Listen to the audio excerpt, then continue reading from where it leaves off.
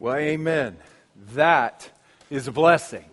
That is a blessing. There's a grace that is available to us in and through Christian baptism. And it's not just for people being baptized. It's for people who are here. It's those of you who have been baptized, remembering your own baptism. And so we just thank God for the grace that He's poured out upon us in and through Christian baptism this morning. Our sermon text this morning is in Acts chapter 18, starting in verse 1.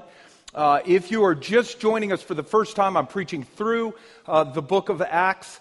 We are in Acts chapter 18. We'll be reading verses 1 through 17. And I will say, as you're turning there, I will make my point in 15 minutes today. And I will then emphasize that point for the next 20. So you buckle your seatbelts, and I will meet Bill's requirements this morning. At this point in the book of Acts, the Apostle Paul, he is on his second of 3 missionary trips that he will take here in this book, traveling to new areas, telling people about Christ. Paul was traveling earlier on this trip with Silas and Timothy, but Paul left them behind in one of the towns they just went through. And so Paul, all alone now, in the last passage, he stopped in Athens in Greece, and Paul now heads here to Corinth in Greece. Let's go ahead and pray and we'll read. Well, Father, as we just open your word, we also just thank you for the grace that is available to us in and through your scriptures. And Father, you have breathed out this book for our eternal good. We thank you for the truth, the absolute truth you've given us in this book. And we just lean into it now and ask, by the ministry of your Holy Spirit, that you would enlighten the eyes of our hearts, as we've just heard in testimonies here, that you turn the light bulbs on for us. And maybe that which we've read many times in our lives suddenly comes alive. And the Jesus we've heard about for many, many years suddenly becomes glorious. So we would ask for that ministry of your Spirit now, Father, in the name of Jesus, amen. Acts 18, verse 1. After this, Paul left Athens and went to Corinth, and he found a Jew named Aquila, a native of Pontus, recently come from Italy with his wife Priscilla, because Claudius had commanded all the Jews to leave Rome. And he, Paul, went to see them. And because he was of the same trade, he stayed with them and worked, for they were tent makers by trade. And he reasoned in the synagogue every Sabbath, and tried to persuade Jews and Greeks. When Silas and Timothy arrived from Macedonia, Paul was occupied with the word, testifying to the Jews that the Christ was Jesus. And when they opposed and reviled him, he shook out his garments and said to them, "Your blood be on your own heads. I am innocent. From now on I will go to the Gentiles." And he left there and went to the house of a man named Titius Justus, a worshiper of God. His house was next door to the synagogue. Crispus, the ruler of the synagogue, believed in the Lord, together with his entire household, and many of the Corinthians, hearing Paul, believed and were baptized.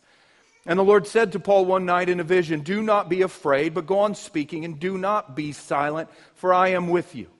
And no one will attack you to harm you, for I have many in this city who are my people." And he stayed 1 year and 6 months, teaching the word of God among them. But when Gallio was proconsul of Achaia, the Jews made a united attack on Paul and brought him before the tribunal, saying, "This man is persuading people to worship God contrary to the law." But when Paul was about to open his mouth, Gallio said to the Jews, "If it were a matter of wrongdoing or vicious crime, O Jews, I would have reason to accept your complaint, but since it's a matter of questions about words and names and your own law, see to it yourselves. I refuse to be a judge of these things."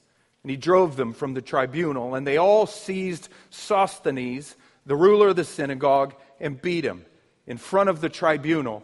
But Gallio paid no attention to any of this. Amen. You know, if there's one thing that every human being needs, if there is one thing that you desperately need in this life, it is protection.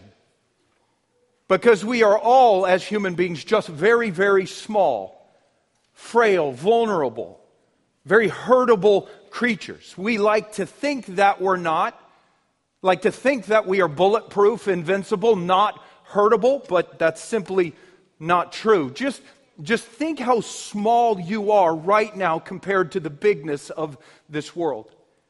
Just think for a second about all the different threats in this world that could harm you.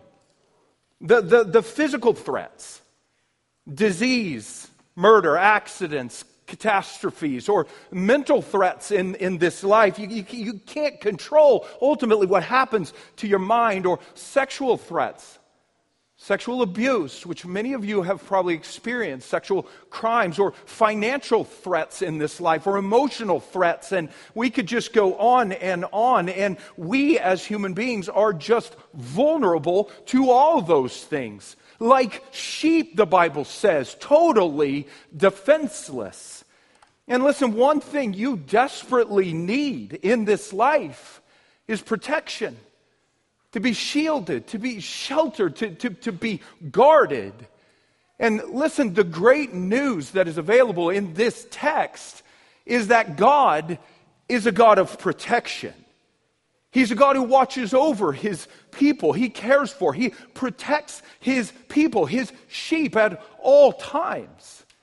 And in that text we just read, we learned some things about God's protection. The two things that we see here, the 2 points we'll cover today. What do we see are concerning God and His protection? Here they are on the screen. 1, God promises protection here. And 2, God then provides protection. And the first thing here, number 1, God promises protection. Verse 1 says that Paul, the Apostle Paul, now traveled down to Corinth. Here's a map. These guys started on this trip over in Antioch in Syria. They've now traveled all the way up to Greece. If you can put that back up there. Greece up in the upper left-hand corner, modern-day Europe. In the last passage, Paul went to Athens right there, while Silas and Timothy remained up in Macedonia. And Paul now makes about a 45-mile trip, either by land or by sea, down to Corinth. This is a very important stop for the Apostle Paul. This is one of the largest cities he will visit on this trip. By comparison, Athens at this time had some 20,000 people. Corinth at this time had some 200,000 to 700,000 people. Much larger, very strategic city for the spread of Christianity.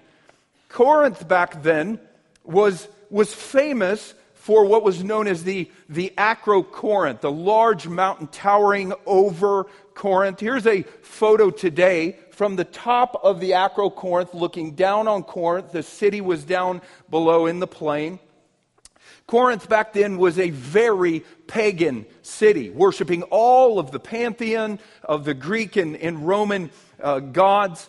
A city known for its temple to Aphrodite, the goddess of love. A temple that was actually sitting right on top of that Acrocorinth. Here's a picture of the remains today of this temple of Aphrodite, the goddess of love.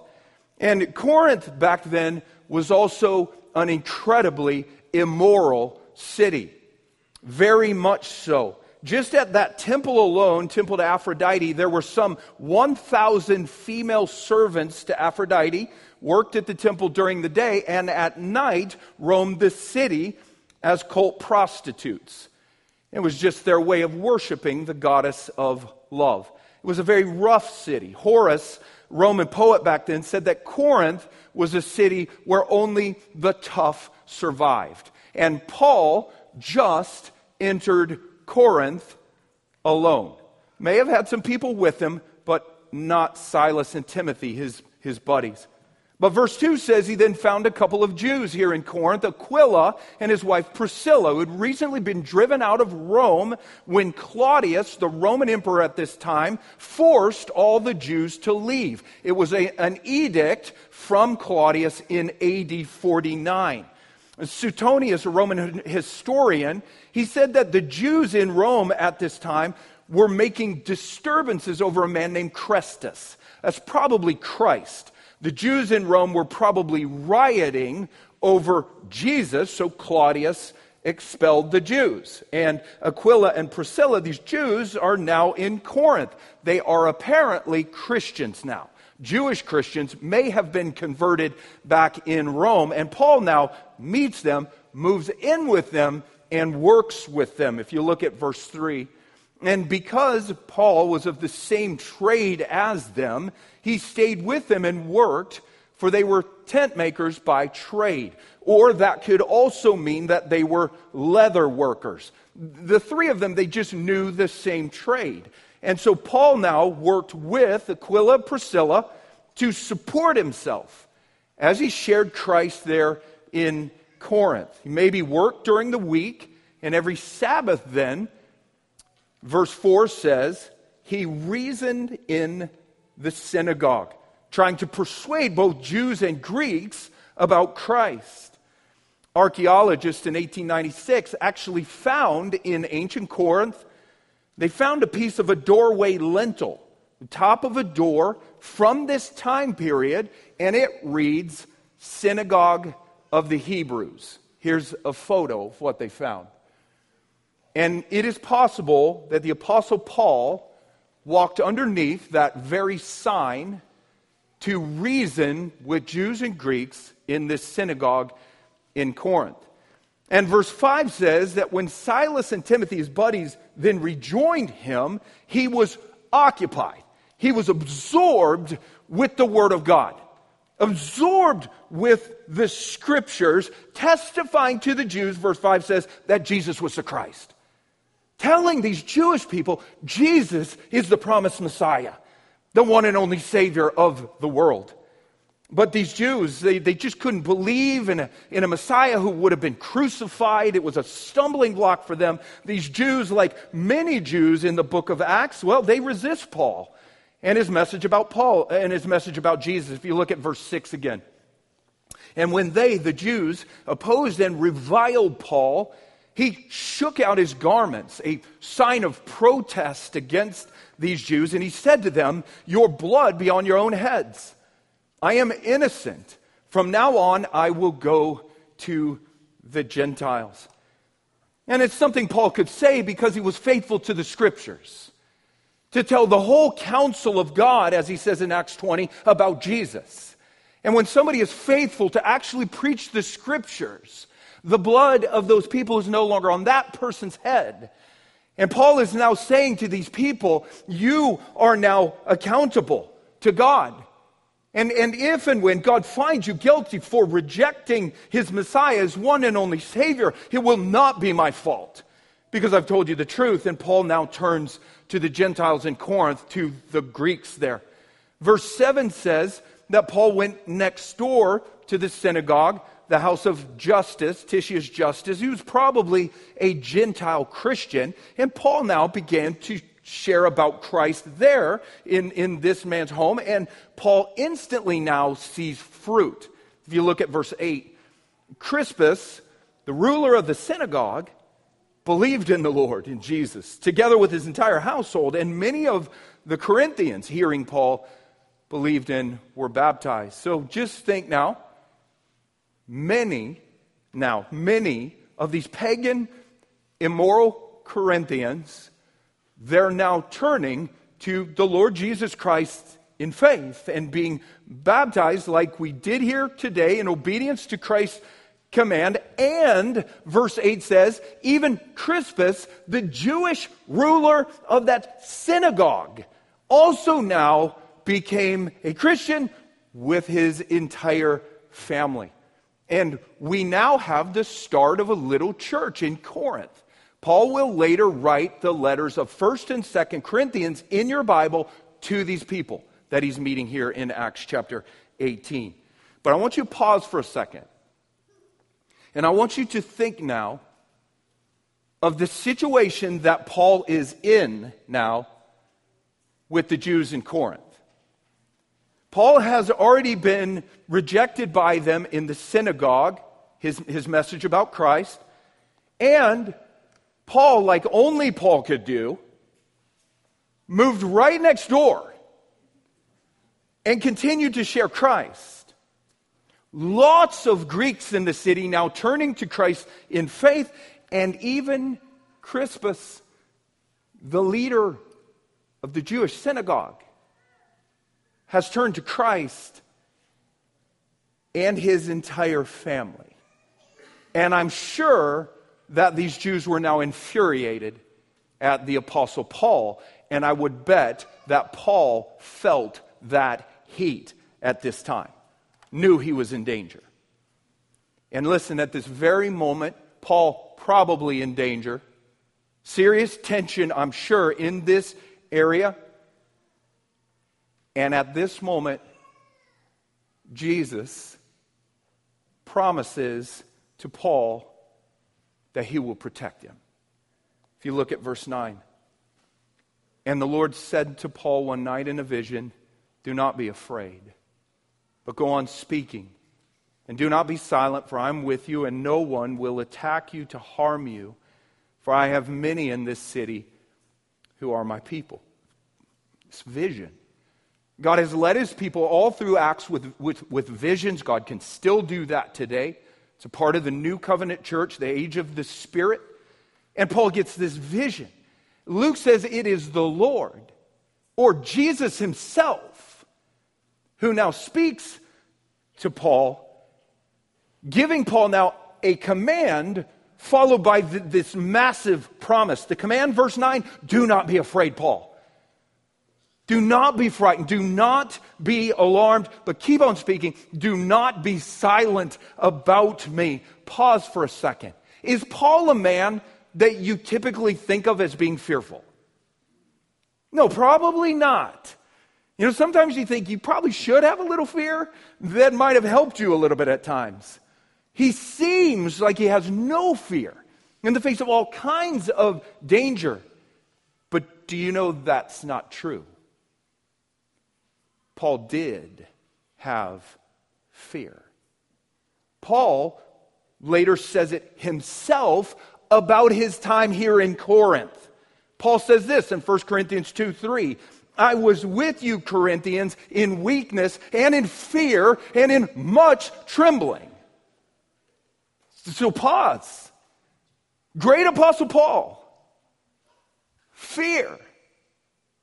Great trembling in Corinth. And just stop. Why?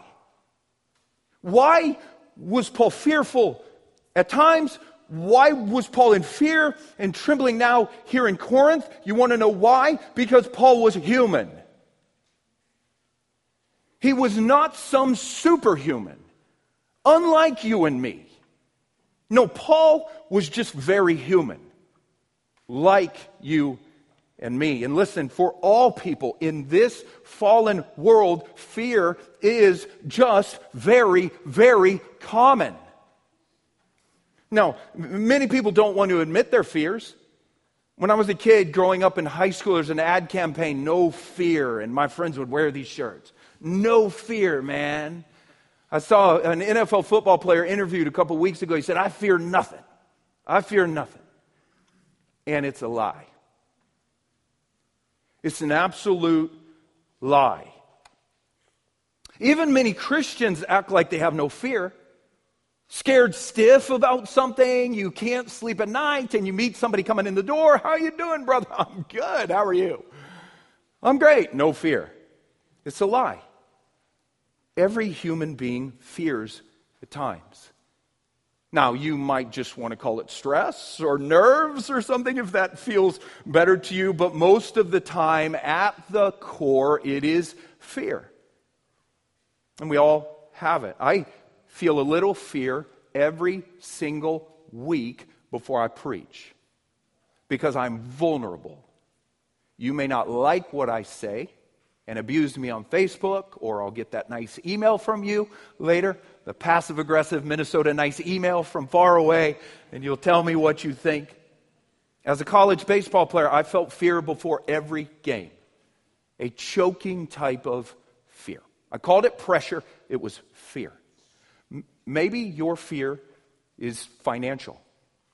And you just can't stop checking the stock market, or fear for your family.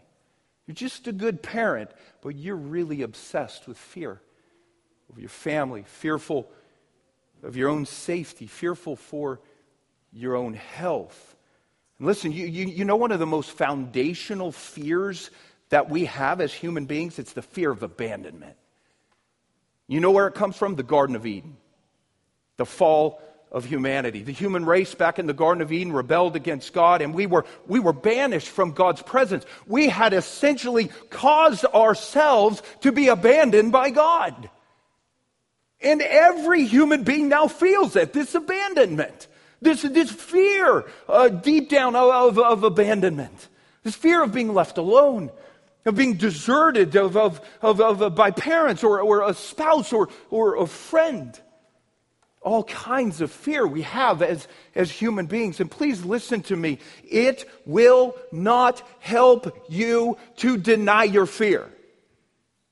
It will not help to act like you never have it. Fear does not go away like that. There's a saying, whatever you don't own will control you. If you will not just honestly own your fear, you just stuff it, you act like it's not there, it will not go away, your fear will control you.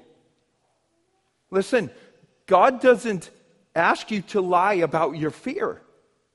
He doesn't ask you to deny your fear, but to be honest about your fear with Him and with other people.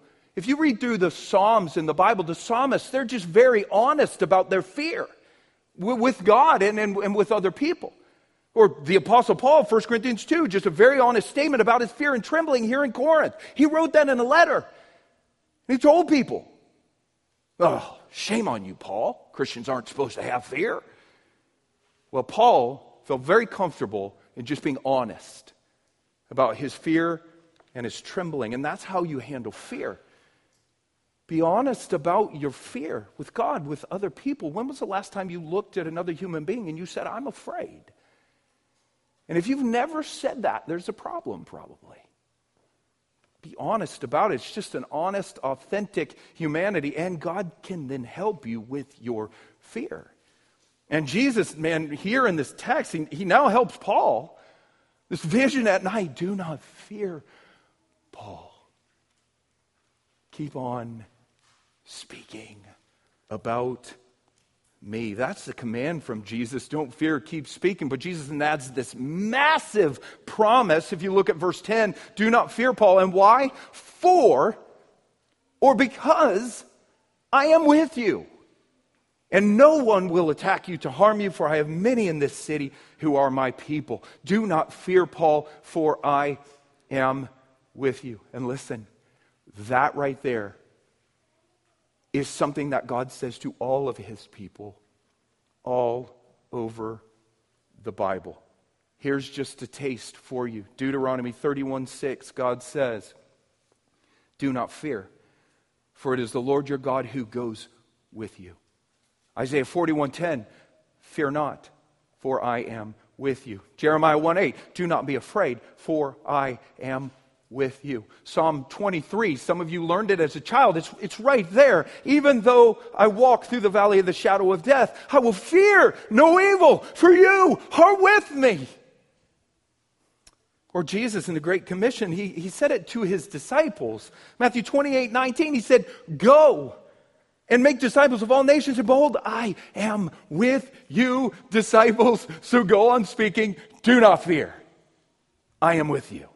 This is this constant refrain in the Bible. God speaking to His people, do not fear, for I, the maker of heaven and earth, I am with you always. John Wesley's final words on his deathbed, here they are.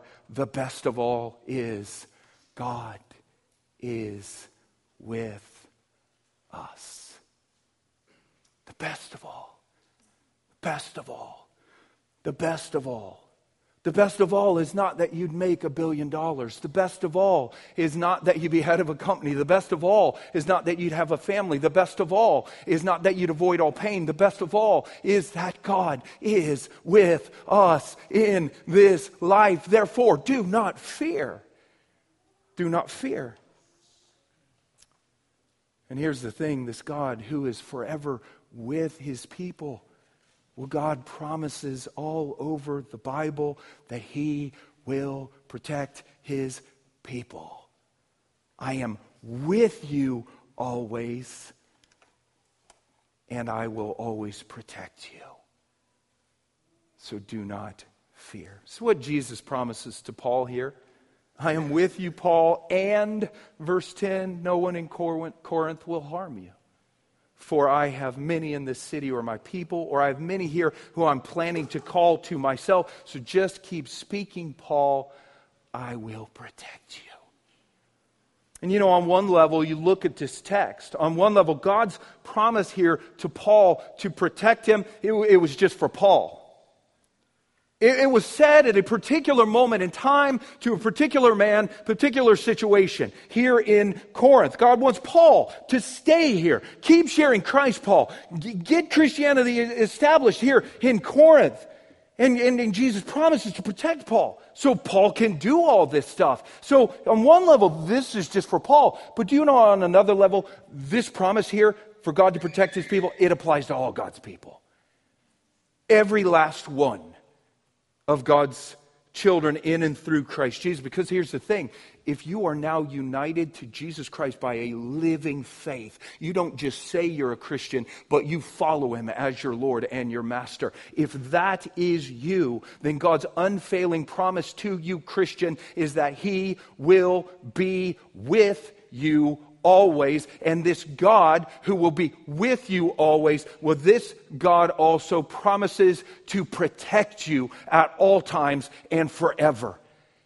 He is your good shepherd, we just sang about it, who protects his sheep always. And listen, that is the ultimate answer for all of your fears in this life. God doesn't expect you, Christian, to have no fear. He knows you will have some. But God's promise, Christian, to you is that he will be with you. He will always, always protect you no matter what. And now, you know what it is for you, Christian? It's a battle to trust. It's a battle now to trust that God will be faithful to protect you. Learning to trust, becoming like a child with a really good father. It's hard for some of you to trust God because you don't yet see him as a really good father. But a really good father, and you becoming like a child with this really good father, trusting that he will truly protect you at all times. You learning now to cast your cares upon him because, 1 Peter 5, he cares for you.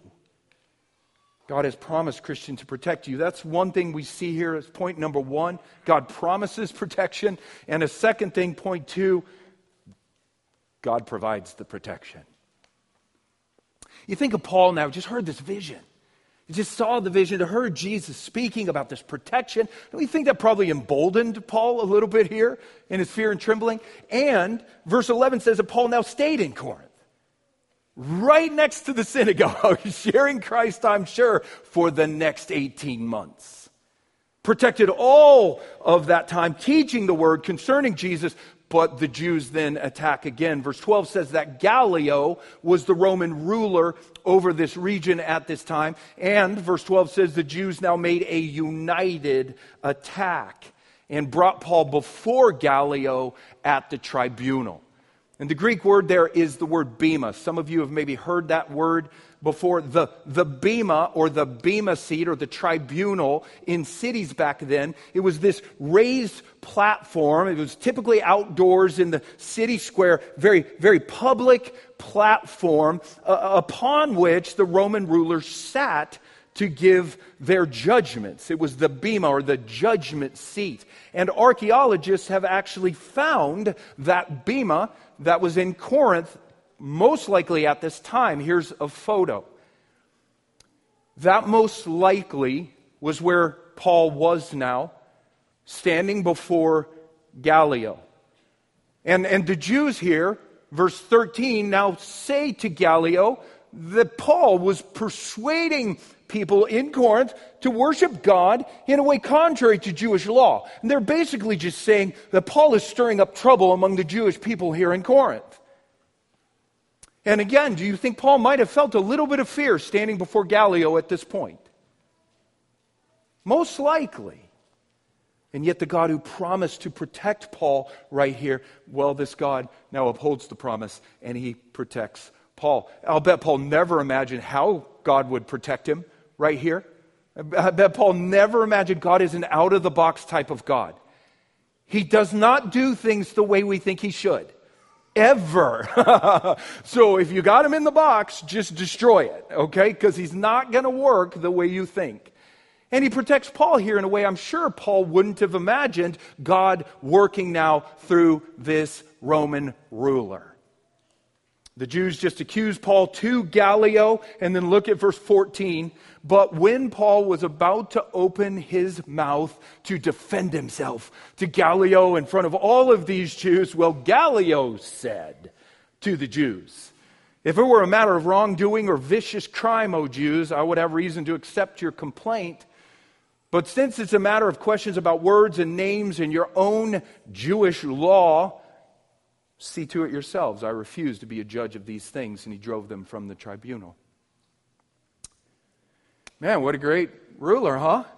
Steps in. He doesn't want to be judge over the Jews. It's not my business. Deal with it yourself. And he drives them from the tribunal. And verse 17, we've seen this before in Acts. The Jews are so furious that they can't get to the person they want. They go grab somebody else and beat him. I mean, I guess your anger has to go somewhere, and they couldn't get Paul. And now verse 17 says they grabbed this guy Sosthenes, who was the new ruler over the synagogue after Crispus. Remember, Crispus had already become a believer, so they got rid of him. You can't be ruler over the synagogue anymore. They put Sosthenes in, who also probably now became a Christian.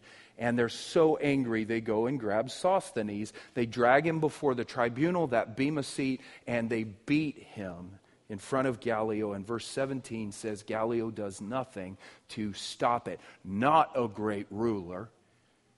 And yet God has very sovereignly now worked through this ruler to protect the Apostle Paul, just as God said he would. God has delivered on his promise to protect, and now he's protected, sovereignly working through this very hard-hearted Roman ruler.